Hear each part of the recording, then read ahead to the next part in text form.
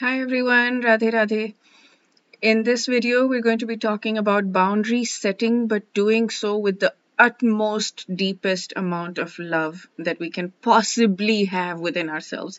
What as much love as we possibly have access to, as much love as we can, you know, pull out from within us to do that and set boundaries by respectfully and totally respectfully and lovingly walking away from a situation that does not work for us.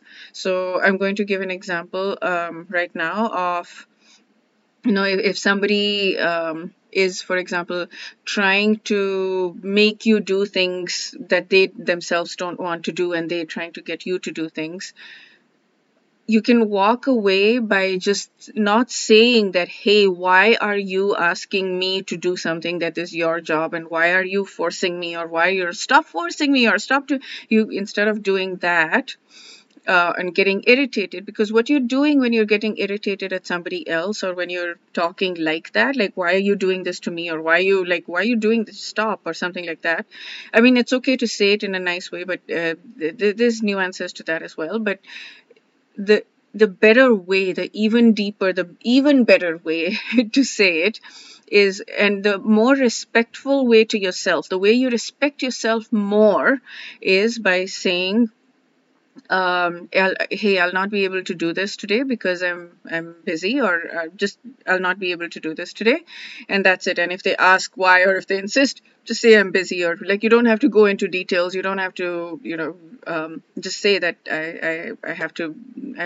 I'm doing some other things right now, but do not blame, do not judge, do not. Say any, vote with your feet. I've had another video that like that, vote with your feet. But yes, just walk away, but walk away with utmost total respect for the person. Do not say, try this out, you can. And also, it depends on the person, depends on the relationship you have with the person. But in general, like, if you do that, and if you just walk away, you honor yourself and you honor the other person, and you set your boundaries, and you set your boundaries with utmost love.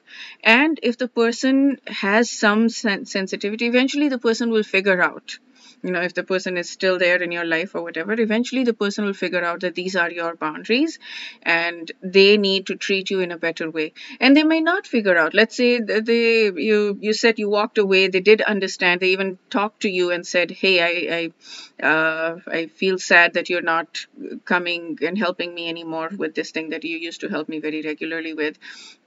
And I'm wondering if it's because you felt taken for granted. Like, suppose a person really gets the clarity on that, and you start coming back, and they again start taking you for granted. That also happens, right? You walk away again very respectfully. You just walk away and you say that I'm going to be doing this right now. I'm going to be doing something else, and I'm not going to be able to come today. I'm not going to be coming today. Not say I'll not be able to come, because that's taking away your power, but say I'm not going to be coming today. I will not be coming today, and I'll be doing something else. That's it. Like, take your power, be strong, and say I will be doing something else. But just walk away, and say no. If it's not you, it's all good. We're good. We're totally good. I'm just doing something else. That's it. Just very peacefully, very respectfully do that. If somebody is trying, it takes two. For another example, basically, it takes two to fight. It takes two people to fight. If somebody is picking a fight with you, you can just simply say, hey, I know you're picking a fight with me because you're hiding from something. I don't know what it is you're hiding from, but I'm not going to play ball. I'm not going to fight with you. I'm just like, I'm here. You want to talk? You want a real talk? I'm here. But I'm not. If you say something else, I'm not even going to respond. I'm just going to be silent.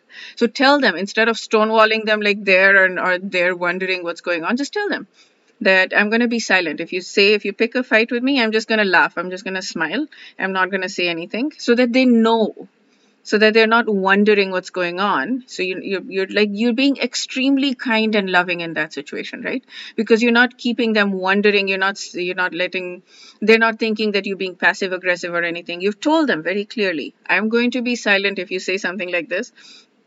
Or if you ask me a question, sometimes people will ask you questions and they'll be like, tell me, tell me, tell me, tell me.